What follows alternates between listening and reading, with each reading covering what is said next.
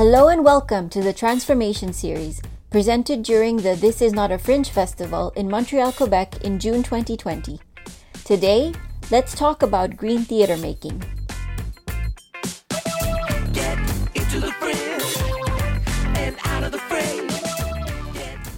Hello!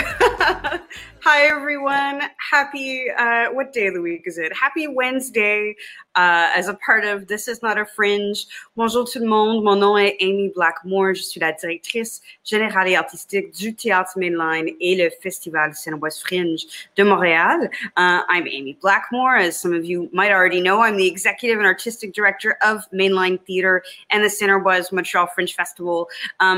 I'm not in my house like I've been all week. I'm at the main line. It is very hot. The flames make a lot of sense. Yeah, I'm at Mainline. It's exciting. There's merch all over the lobby and no one here. However, the ghost is very active and did startle me earlier, which is why I broke Kenny's circle light, which I'm using. So again, Kenny Struley, I'm sorry. Juste un petit mot en français. Aujourd'hui, on va parler principalement en anglais.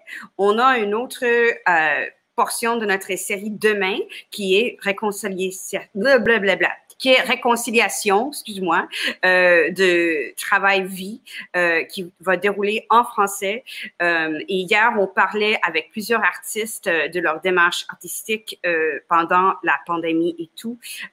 C'est tout sur notre YouTube et aussi sur l'archive du Facebook. But we are going to speak in English today. I'm really excited to talk about making green theater and what that's like. This isn't about me. We're going to skip right ahead to our invited guests. I think we're going to do the technology thing and they're going to start popping up.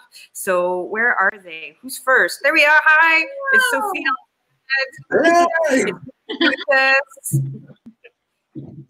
There we go. Kate Clark, welcome. Who's that? Devin Hardy, hello. Hi. And Iran Corbani, Hi. welcome. Oh my gosh. Guys, thank you for being here today. I'm really excited to just dive in. This is a topic that just means so much to my heart. And I think that when everything started with the pandemic, I think we were really like knee deep into this. You know, the mainstream media was talking about climate change finally. And I'm kind of wondering where we sit now with it all. Is it still coming up in conversation in your lives? Where are we situated with this? Any thoughts? Oh, wait, before we do that, honestly, guys, me breaking the circle light has really messed me up. I totally forgot. We don't know who you are. So how about before I hear about that, I'd love for you each to introduce yourselves. Murray, why don't you go for it? My name is Murray Yudis, and I'm the artistic director at the Fringe Theatre. I'm an artist that spent most of his career here in the western part of Turtle Island and gigged for a long time before settling into a company, and sort of strange shifting from being in the rehearsal hall to making it happen more and having more of an administrative piece to what's going on. But it's also, very humbled by the role that I've been given, and I take it very seriously on how we can really together help Mother Earth moving forward, because she's speaking to us right now, and I don't think we've been listening for a very long time. Thank you. Who wants to go next? Sophie. Hello, I'm Sophie. I'm a theater artist and designer, primarily in costume design, but I'm mostly specialized in costume design.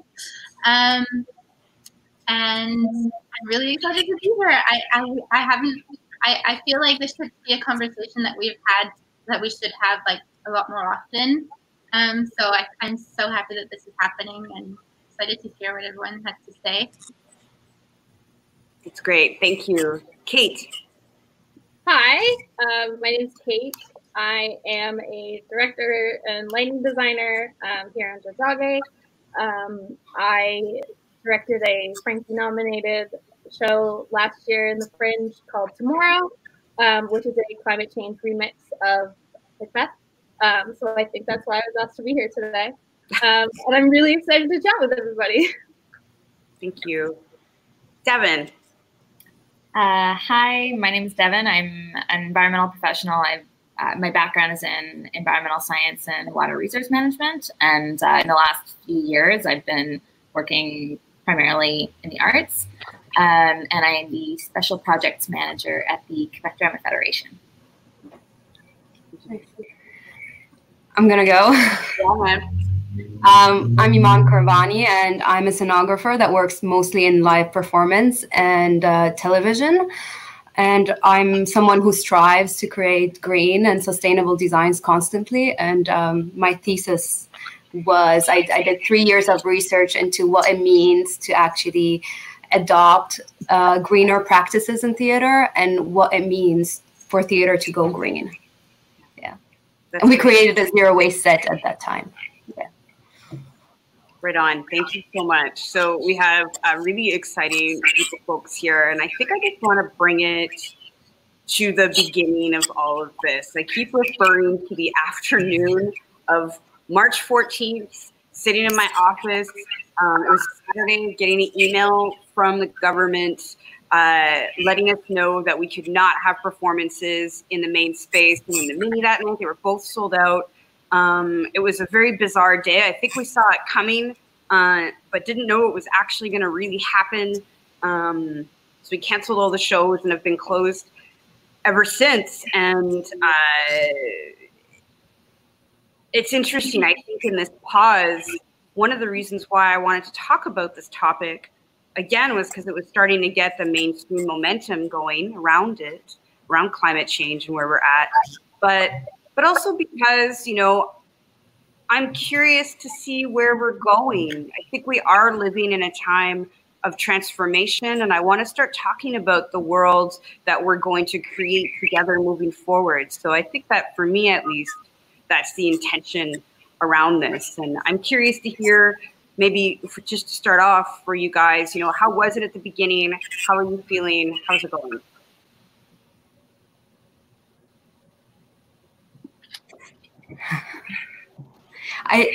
I'll go. I'll start talking.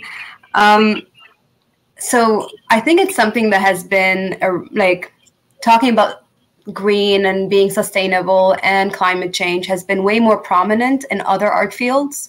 Like we see it in architecture, engineering, having lead.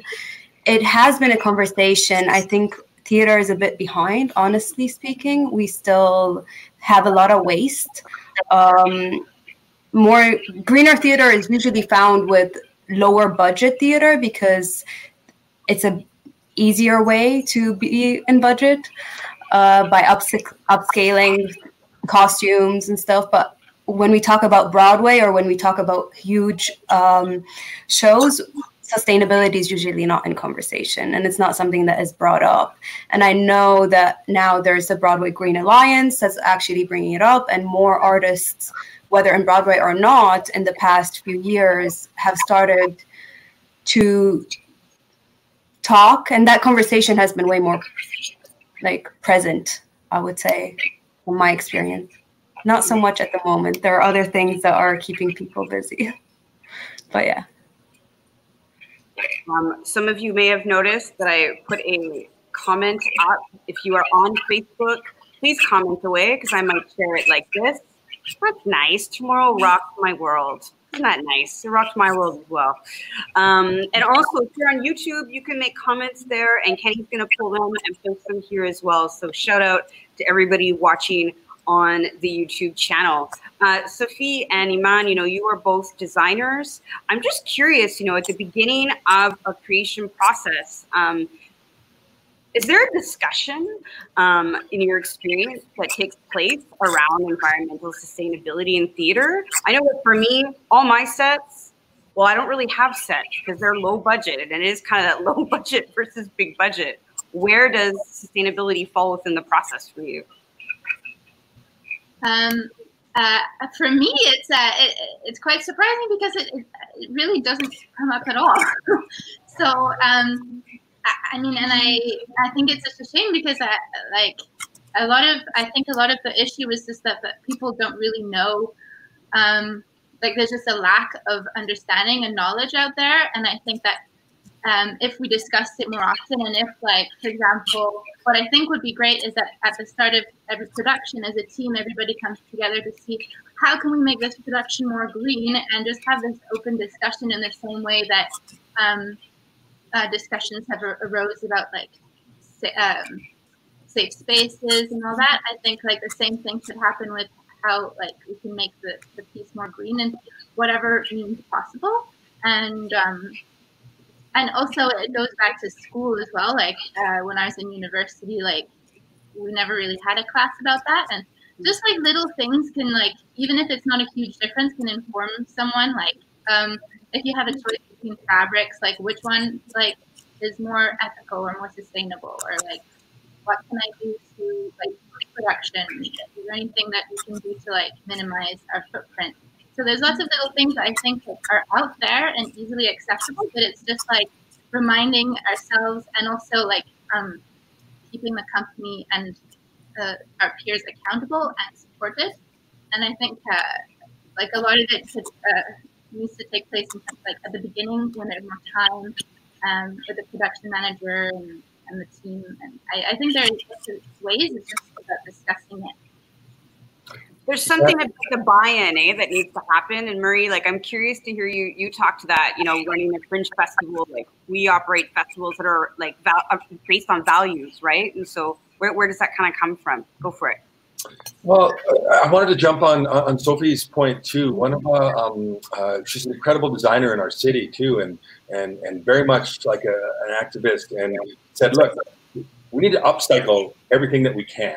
Right. So if we're looking at the big regional theaters that are, have thousands and thousands of dollars going into sets or whatever, can that set somehow be repurposed throughout the entire theater season, all the way down to the indies, right down to the fringe level where the budgets aren't there? Right. And so, whatever's gone into that, if it just kind of keeps morphing and going through, I think that there's some idea in that sharing of the resources. So it's not just because everybody's doing the same thing in some ways. Like, sure, it's different, but it's like to be able to find that. And now I've even like started to challenge and say, okay, how do we formalize something like that? How do we actually say, okay, we're going to commit to this now, and let's see where it can take us and what it can open up. Like, if you've got a room full of costumes, where's the access for those? And the way to get it out to them that they may not know that's there for them, as opposed to them having to go purpose something for themselves. And that's really become quite prevalent in what's going on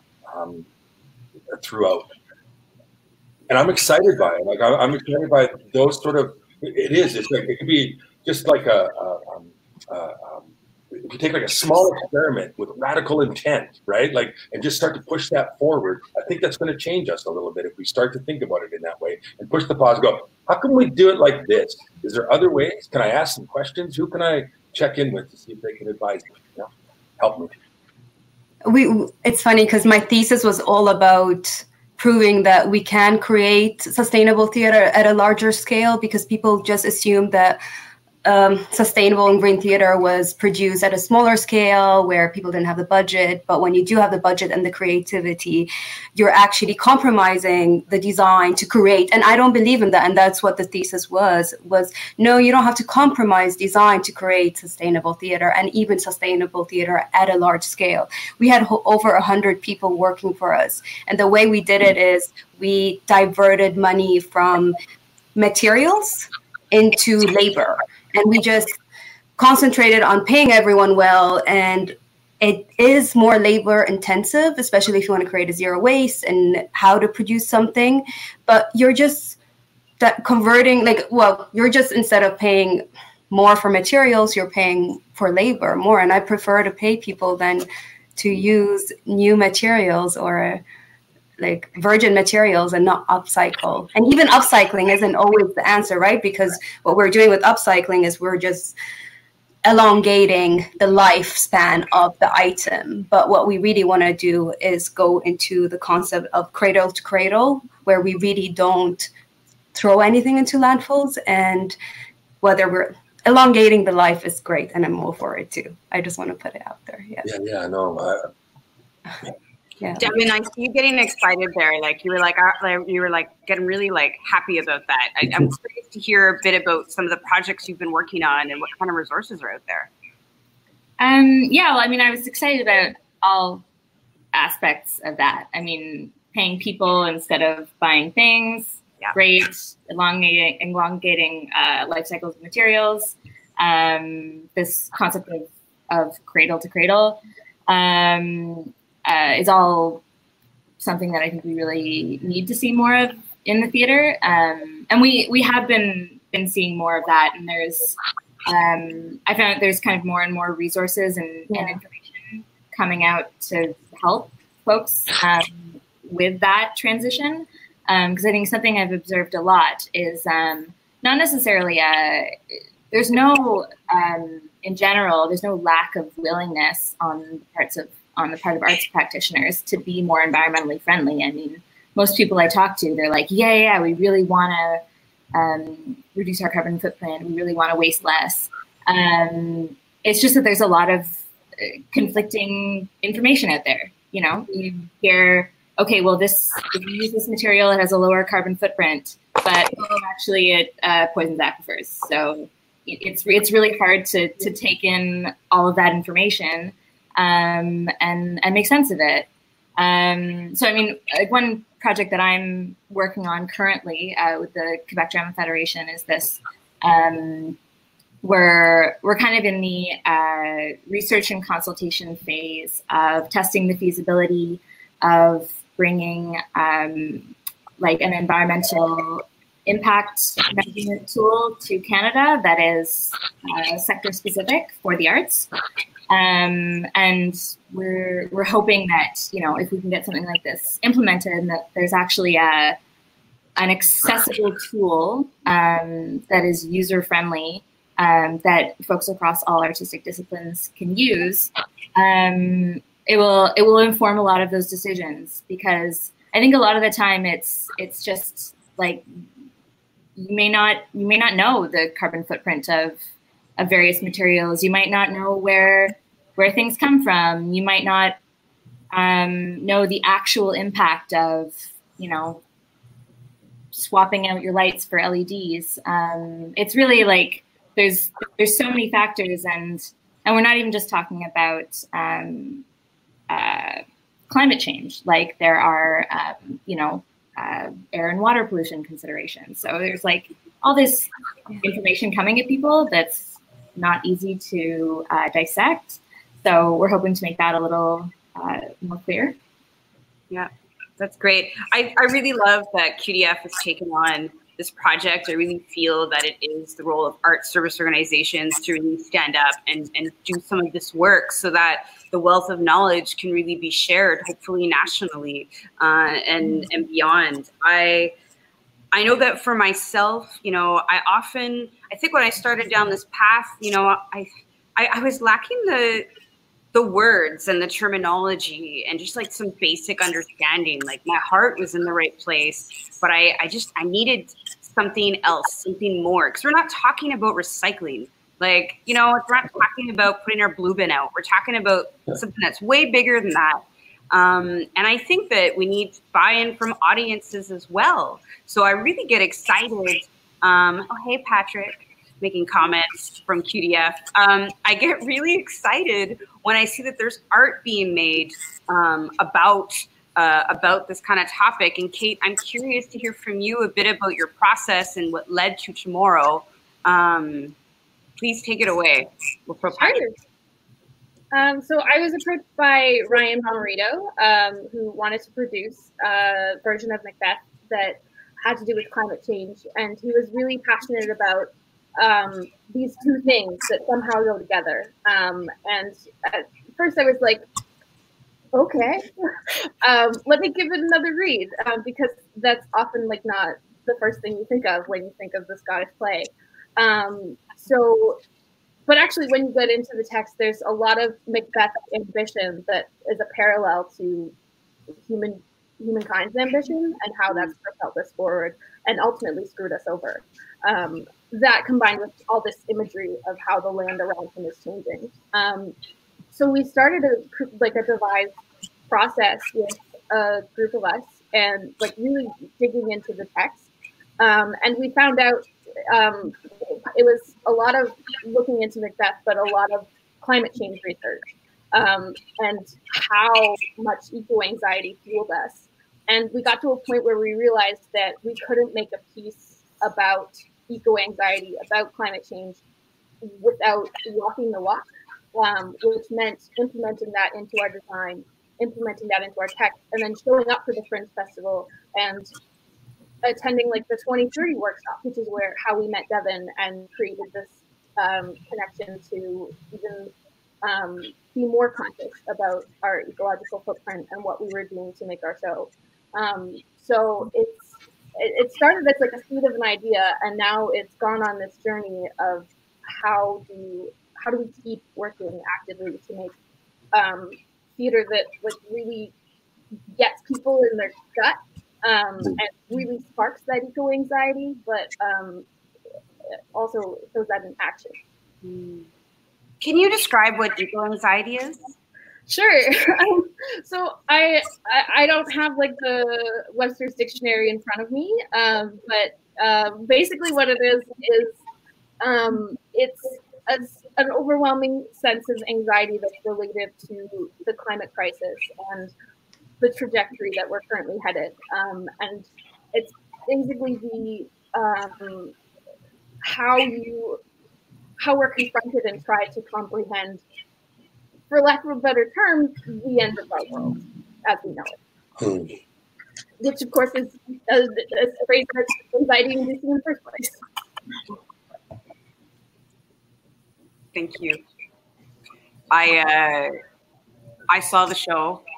It played at the Fringe last year, and I was thankful to see Centaur Theater pick it up. For the Wild Side, we just canceled. Well, I mean, it wasn't even announced, but we were going to do tomorrow in April around like Earth Day and around that week, and hopefully we'll bring it back next year. But I just, I want to applaud Centaur and any theaters out there that really are booking work around these topics because it is important. And I would like, oh, hey, I'm just noticing my mother-in-law is here. Hi, Trish. Great discussion, she says. She's such a great cheerleader. Thanks, Trish.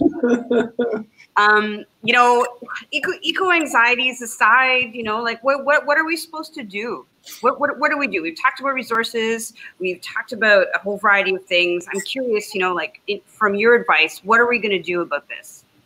I think they need to start. We need to start giving courses and teaching. Like Sophie mentioned it in university, we never had a course that even taught us about the different materials and what they meant, and that wasn't ever discussed. And I think having and introducing sustainable classes and teaching what sustainable design is a great start. Yeah. In addition to maybe starting a warehouse where we can store things that people can reuse, and in addition to other things, of course. But yeah. Yeah. I would say that it would be really cool if just to go along the lines of the discussion, like if we could even create like a resource booklet, if anybody has like specific resources that people can come back to when they're like looking for information. And it's just also like there's like little things like we talked about upcycling.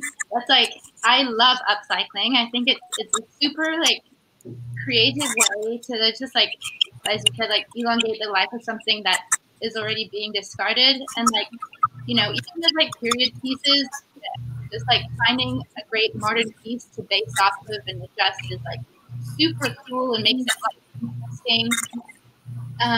Like if you have to build, like I think like what Iman was saying about like investing in like labor, it's really useful to like make things that are like very good quality, because then they'll last longer and like people are more willing to like borrow them, and like they can have a longer life as well, and they can be adjusted easily. And also I think like things like green dry cleaning, that's like something that a lot of people don't think of. It's a little bit more money, but it's worth it for what it does, So yeah. Great. Green dry cleaning, love it. Go ahead, Marie. No, I was just going to say, I think that just that idea of throwing something out there that's been like, okay, so this has been happening. Well, I don't know, Amy, let's talk about our festivals. Like, this has been happening for a long time. And one thing we've been thinking about is handbills. Yeah, Right? totally. Printing of handbills, and how many handbills are just like wasted and put out, whatever. What does it mean if all of a sudden I'm like, I actually get to have a festival, not this August, but the other August, down the road. Maybe I say to the artist, no more handbills. Mm-hmm. What do you say to that, Amy? I say let's do it. Then let's do it. No more handbills. No more handbills. Done. I think Everyone has their phone. They can scan it like a code, barcode, get information. We're doing it. So fringe artists that are going to watch this, just know that no more handbills. You're creative. You're going to figure it out. You got like more than a year. Go for it. You know what? I'm thrilled to share it. It's something you and I have talked about for a little while now, and I think it's the right way to go. And I think the exciting thing is that there's so many other cool ways that we can promote our shows. And I think us as festival producers, we're going to try and figure out some stuff too to, make it all work. But it's like, get rid of those flyers. We don't need them. Done. Yeah. Now we're going to challenge CAP. We're going to challenge our 30 some other sister festivals to maybe follow suit. Let's do it. Yeah. That's great. I kind of wanted to ask Kate. It's something that friends of mine who are directors mentioned to me, the importance of starting that conversation that we don't usually have, and the director bringing that conversation to the entire production and hearing it from that person saying, this is going to be more sustainable. We need to be more aware. And in the past, with some of the directors I've worked with, and the person that comes to mind is Christian Mendes. I'm not sure if he's on this or listening, but what he did was he had a workshop for all his cast and anyone involved in the production about what it means to be a sustainable design, not just in the construction and the design, but in rehearsal rooms throughout the entire production till we open. And I thought it was extremely helpful because then it's not just that people making decisions that are thinking about it, but it's the entire ensemble. And I don't know what your opinion about that is. Yeah, I absolutely agree. And that was one of the things that we had to examine and still actively examine when we're in the rehearsal room. I know when we started to think more actively, we're a company of 6, so it's much easier for us to come to a consensus or, discuss something in a condensed period of time. But we started, the snacks that we bring to the rehearsal are from a locally owned bakery. We make our own coffee in rehearsal instead of bringing in like takeaway containers. When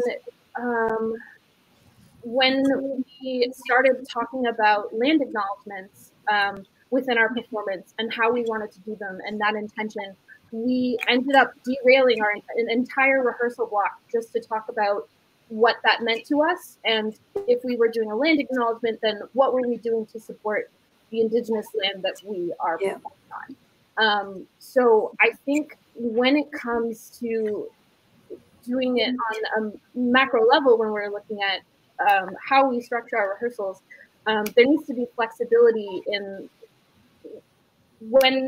in order to make space for something that should be talked about. Yeah. I'd like to say we had I think an important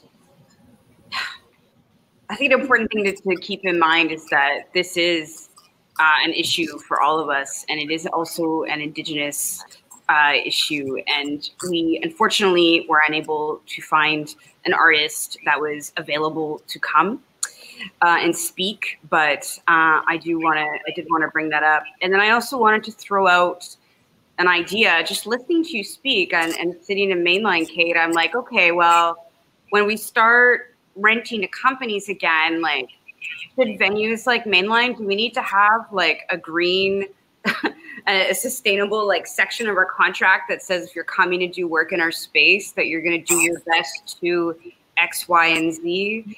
It's something that Devin, I think, has brought up before to me. I'm curious, as somebody who does shows, how would you feel about that? And I mean, people listening too, like, what are your comments on that? I think it's easy. Yeah. Like, just do it. Yeah. Okay, cool. I think you might have to have a bit more guidelines, specifically for the people who are unaware, but yeah.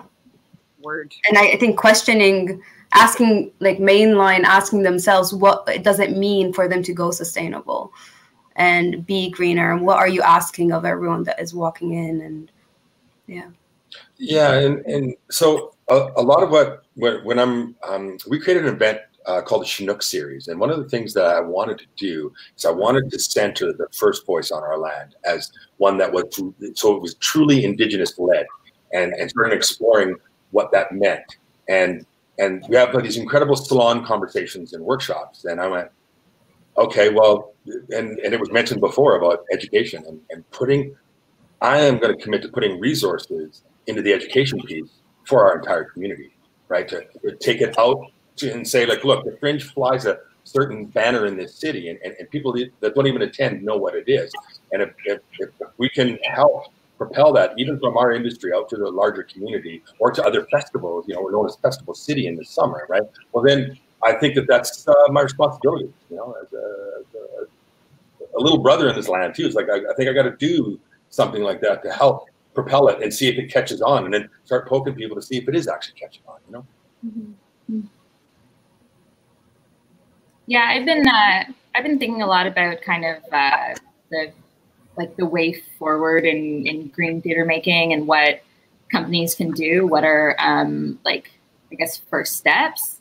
And it's really important to reduce waste and energy use and find ways to make economy cyclical and stuff. But I've been thinking lately that if for institutions who want to stand up for environmental justice, probably the first thing you can do is decolonize your artistic practices and start elevating marginalized voices, because climate change is not an equalizer. Climate change widens inequalities in a multitude of ways. Yeah. And, Canada has a long history of environmental racism and dirty industries and landfills and refineries and tailings ponds.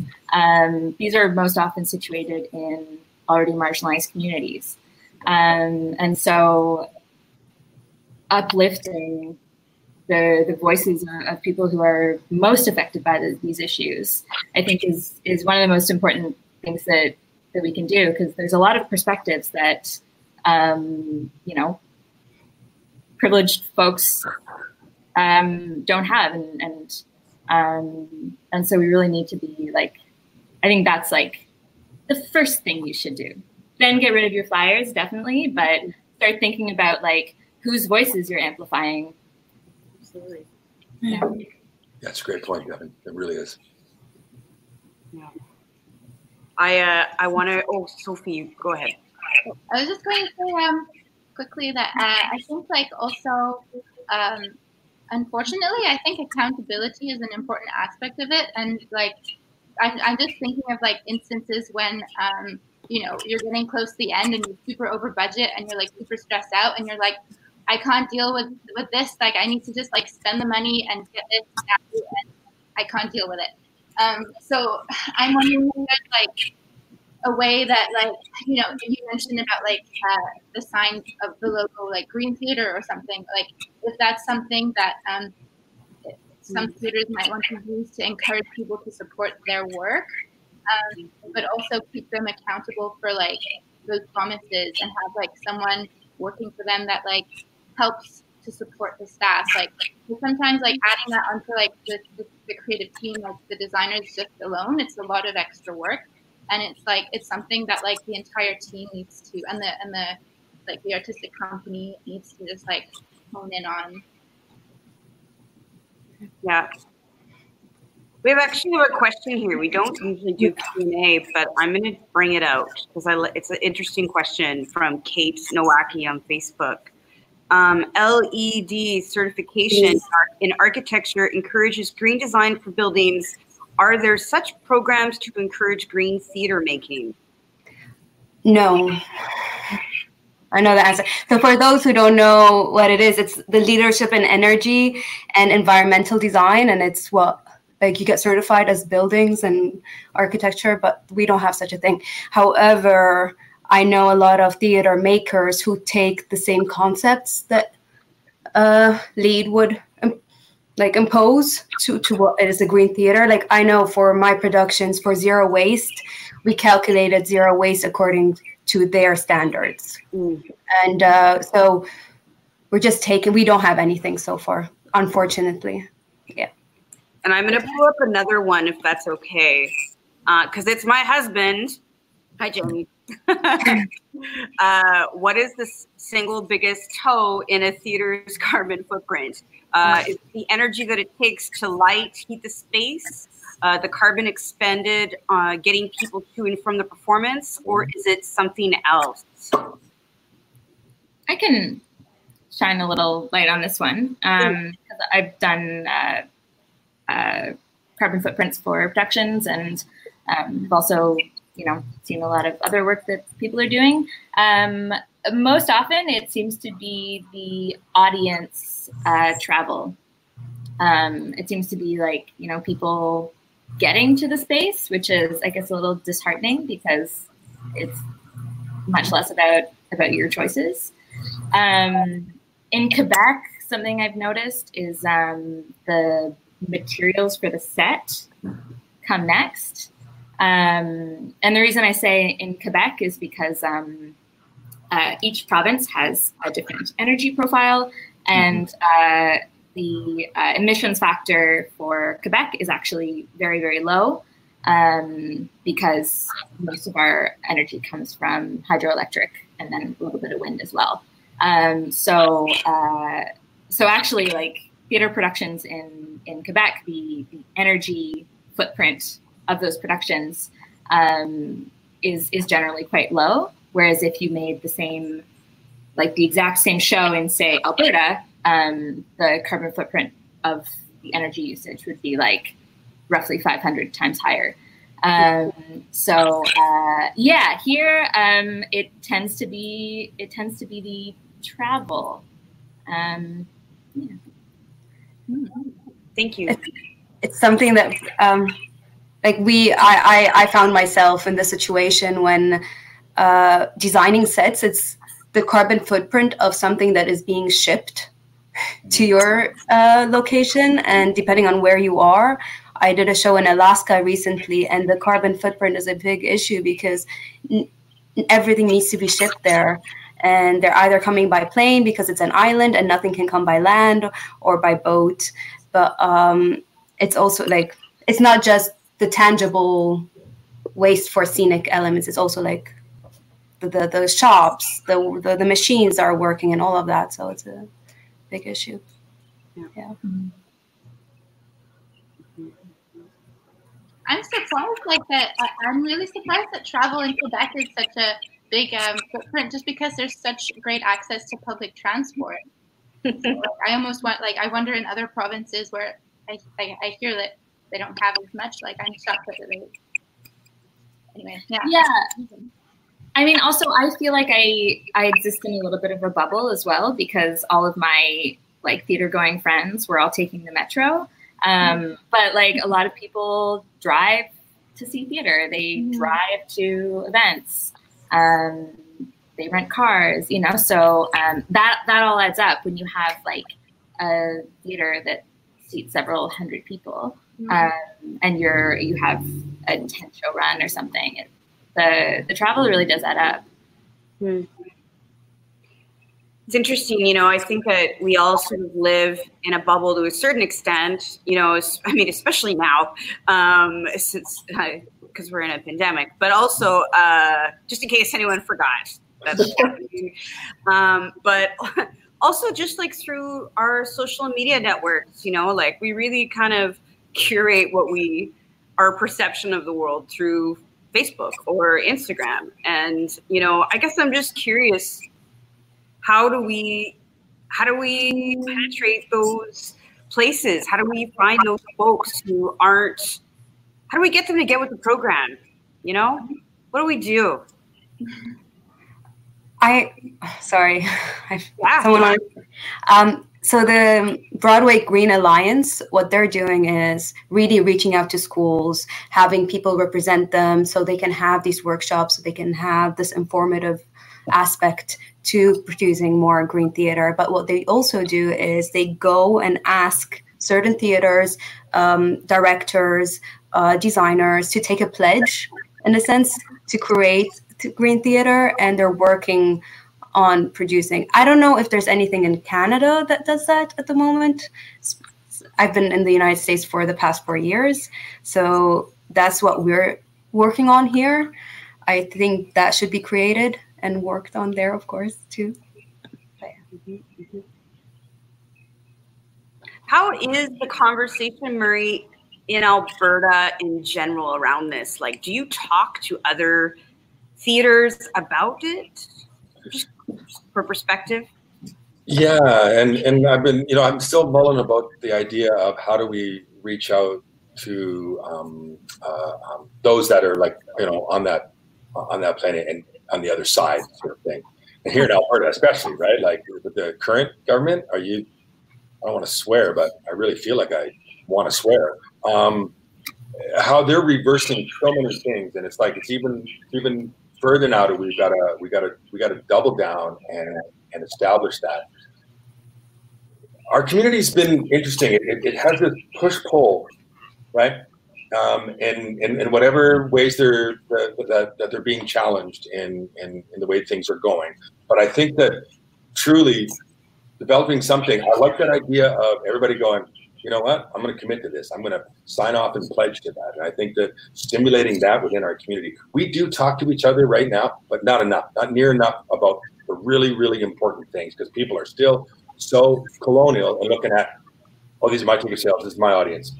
Like, I got to protect me. I got to look after me. I got to. I'm like, if we don't look after each other, there's no me left. Like, come on, you guys. It's time to shake the shit up. Sorry, I did this fast. Yeah, I love it. I'm on it. All right, let's see over here. On YouTube, we've got folks watching. I think we've got about 20 over on YouTube, another 22 here. Guys, it's just exciting to be able to talk about this in this context. If we did this at the beer tent during the Fringe, I just want to say like 5 people would show up because everybody would be like in between shows, running around. It's true. We know it. We did have good attendance last year at the Fringe 2030 event.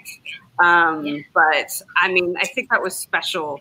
And then we have Alicia over here. I just want to share what you're saying, Alicia, who is a theater tech stage manager extraordinaire. For techs, it would be fulfilling to know the set we are taking apart isn't destined for the dumpster again and again and again. Yes. So please to more storage. I want to add something, Alicia, like I think with sustainable design and scenery specifically, what I had to do when we were creating a zero waste set was actually design how we're taking it apart and how each thing is dismantled. And we created this concept of 4 bins, where what is actually being recycled, what is actually being reused, what is actually being going to compost, etc. And after doing that, things were color coordinated in the drafting and the plans. The materials were very specific because we had to study the materials that we use. So when the techs actually got the plans and we were doing our waste audits, it was very easy to follow and create that parts. But it comes with the design. Like, you can't design something and then decide, I want to, the building has to be also thought through, okay, you can be using paint on wood if you want to recycle it or you want to use it for a different reason, or you can't be using glue to stick things together. Maybe you only use fasteners.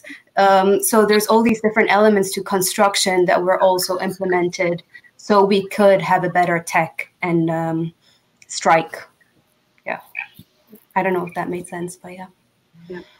Sorry, I just want to jump in. There was one comment that also got shown about rewarding audience members that show up on their bike or public transit and whatever.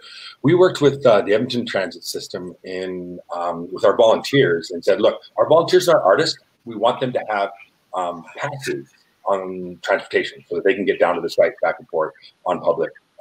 And then I'm now working with a lot of the Bike Community Society as well to say, ride your bike down, go see a show, and we'll tune your bike up for you while you're seeing the show. Like, so there's the, you know what I mean? Like, just encouraging or teach people to look after their own bike as well, and have, show them where bikes can be brought, and there's a lot of things I think to be done that just keep rolling them out and doubling down on them.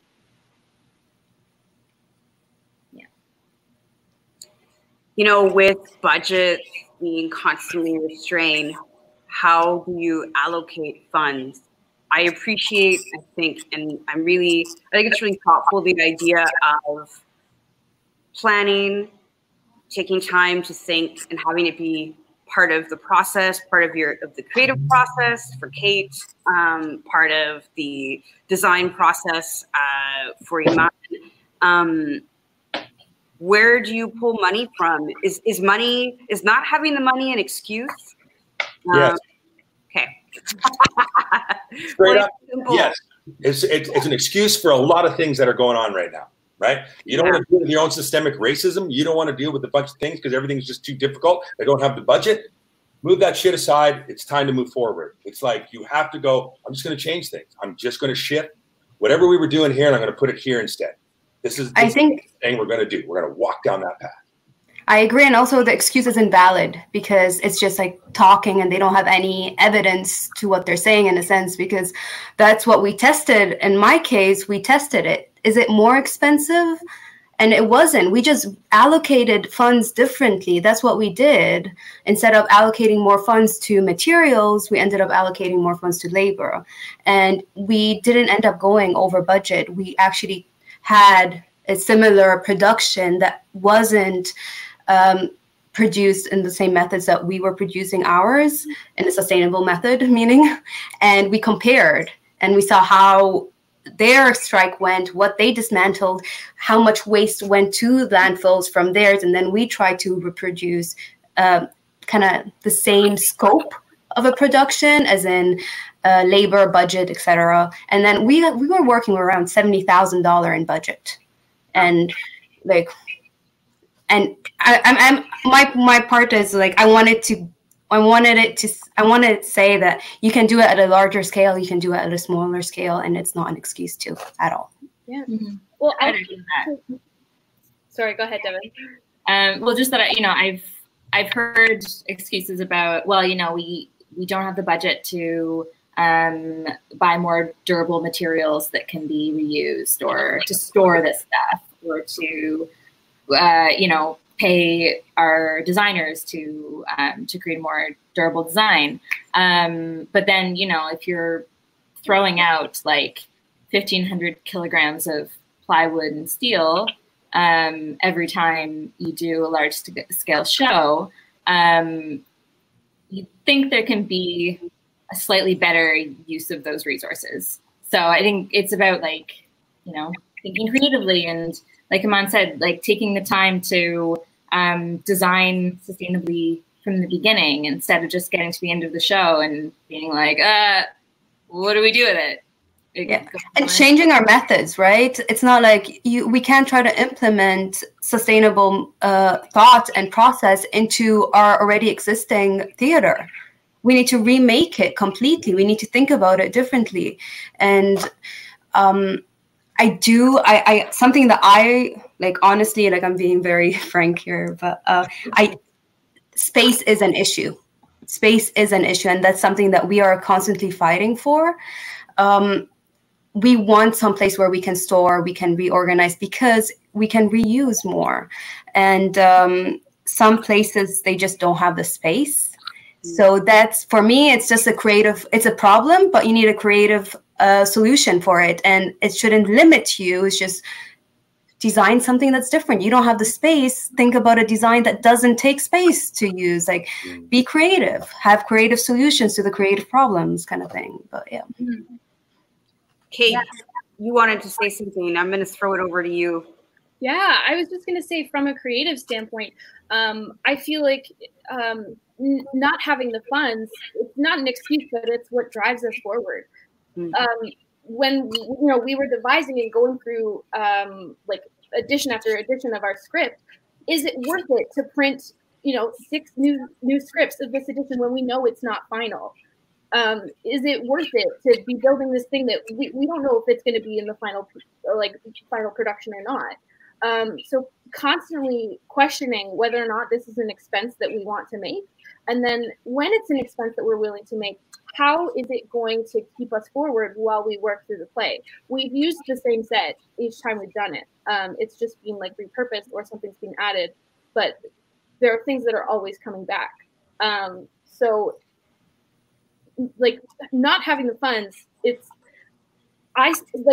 maybe on a large scale it can be an excuse, but I see it on the small scale is like it helps frame the work that you're making.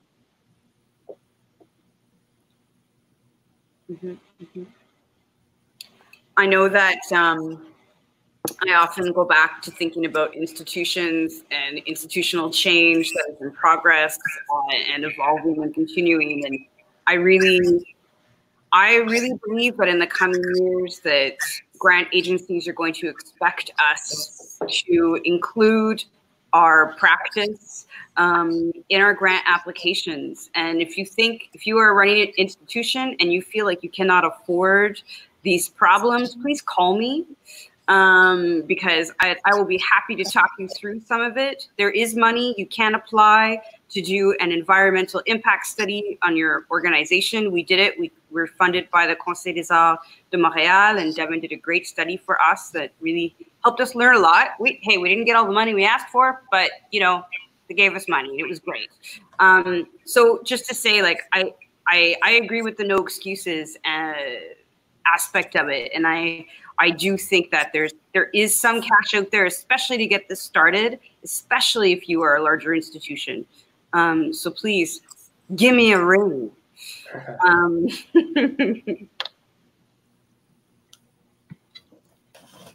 Well, we are nearing the end. I'm curious, does anybody have anything burning inside them that they were like, this is what I wanted to say when I was going to be on this call? What was it? Okay, no pressure. It doesn't have to be that. But it can be something that you want to contribute before we wrap. I do want to say, like, I am planning on creating a certificate that people can, well, it's not really a certificate. It's classes that you can take for undergraduates and hopefully master level courses. And I've been in talks with some universities and professors who are interested in introducing a sustainable design course. And I think we really need to head in that direction if we want to see change in the future, for sure. And any information that y'all have, or I know, Devin, you seem like you have a lot of research. I would love to read it. Yeah. Sure, yeah. We can talk anytime. Love it. New friends, new networking. I would like to share, as I was getting literally fired up this computer after the 19th Zoom meeting of the day, and when I opened it up, this quote came up. In the midst of this pandemic and ongoing social crisis, the critical work of protecting nature must continue. David Suzuki. So I thought, the creator knew I was coming to this thing if he's giving me this as a piece of information as I walk in here. So I wanted to honor that. And I want to honor all of you. Like, I want to just get offline and keep talking to you about this. And I want to make the pledge that we're doing things. Like, we're doing things. And it's all just, I want to do so much more than what we're doing, but I just keep doing, right? So, for example, we're on a search right now. We've got what we call you have to name something for the funders, right? So we got an Indigenous Innovation Program. And all the teachings that I've had in my journey to this point, one of my best friends is Mohawk and Cree, so I don't get away with anything, is what I'm saying. But literally, I want to hire this human being to have autonomy to do what they need to do, not just hire them and say, okay, now all the work's on you. Now all the emotional labor is going to be added on to you to write all of our diversity statements from here on in, or do all this kind of thing. It's like, no, I'm going to be here for you to give you all the resources that you need to, like, literally knock down the colonial walls of how we're doing this. And with it, Mother Nature will always be at the forefront of every one of those conversations, man. We're talking about, like, not only the marginalized communities of where they're trying to put the pipelines through, but they're usually the water protectors and the land protectors and doing all of the work as well. And the capacity for forgiveness to us really silly settlers is just mind-boggling. So it's time to reverse that a little bit, and I commit to that. Thank you. We have a comment here. Is there a common best practices doc that can be shared between theaters, festivals, something that could function as a pledge? So I mean, there's like, I guess because I work in the intersection of these two fields, there are actually loads. Like, I'm kind of constantly inundated with, like, you know, oh, well, this organization made this, like, set design guide, and this organization made this. So there are good resources out there. You just kind of have to find them. Two really good like organizations locally that I'd recommend checking out, and they're both partners on the project that the QDF is working on. Is the Conseil québécois des événements éco-responsables, the CQER, and also an organization called Ecosino. And they're both, they've, you know, created resources, they're doing work locally. So if you're based in Quebec, those are two organizations that you can check out. And I mean, Ecosino is working on creating like an ecosonography guide for Canada. Yeah, there's loads. I mean, people can like email me. I know of a book. I don't know if you know it, Devin. It's specifically for theater. It's called A Practical Guide to Greener Theater. It's a book. I actually have it. Oh, okay. I'm not sure if I've seen that specific one. I think we're going to have to look up some of these things and put the links in the comments. Yeah, here. I can give a lot of book recommendations. That's for sure. I can do that. Thank you. That'd be so great. Yeah, I think we'd all love to read. We got time. Let's read. Let's focus on that. I want to thank you all for joining us. This has been a wonderful conversation. The hour, of course, flew by, as it always does. I want to, please, if you enjoyed this, please share it with your friends. Again, it will be archived on YouTube and on Facebook. I think that I don't know the stats for yesterday, but for our first talk, we had over 1,000 views, thanks to all the sharing and caring that was going on. So there is some really important conversation. We want to make some change happen in our industry and in our society. So we will put some resources, I think, in the comments. Thank you, Deirdre. Really enlightening from Deirdre. That's very nice. And I thank you all again. Tomorrow, c'est en français demain. We're talking in French tomorrow again about Parlons de la réconciliation travail-vie. So that's like work-life balance. I'm very excited to listen and be a part of that conversation. I think it's one that I'm probably going to do more listening, I feel, than contributing in that one. And then the following day, I'm really excited. We have our bilingual session to wrap us all up. And I kind of paused because, you know, I'm curious to see how it will work bilingually. I mean, we are in Montreal. We do speak franglais, most of us.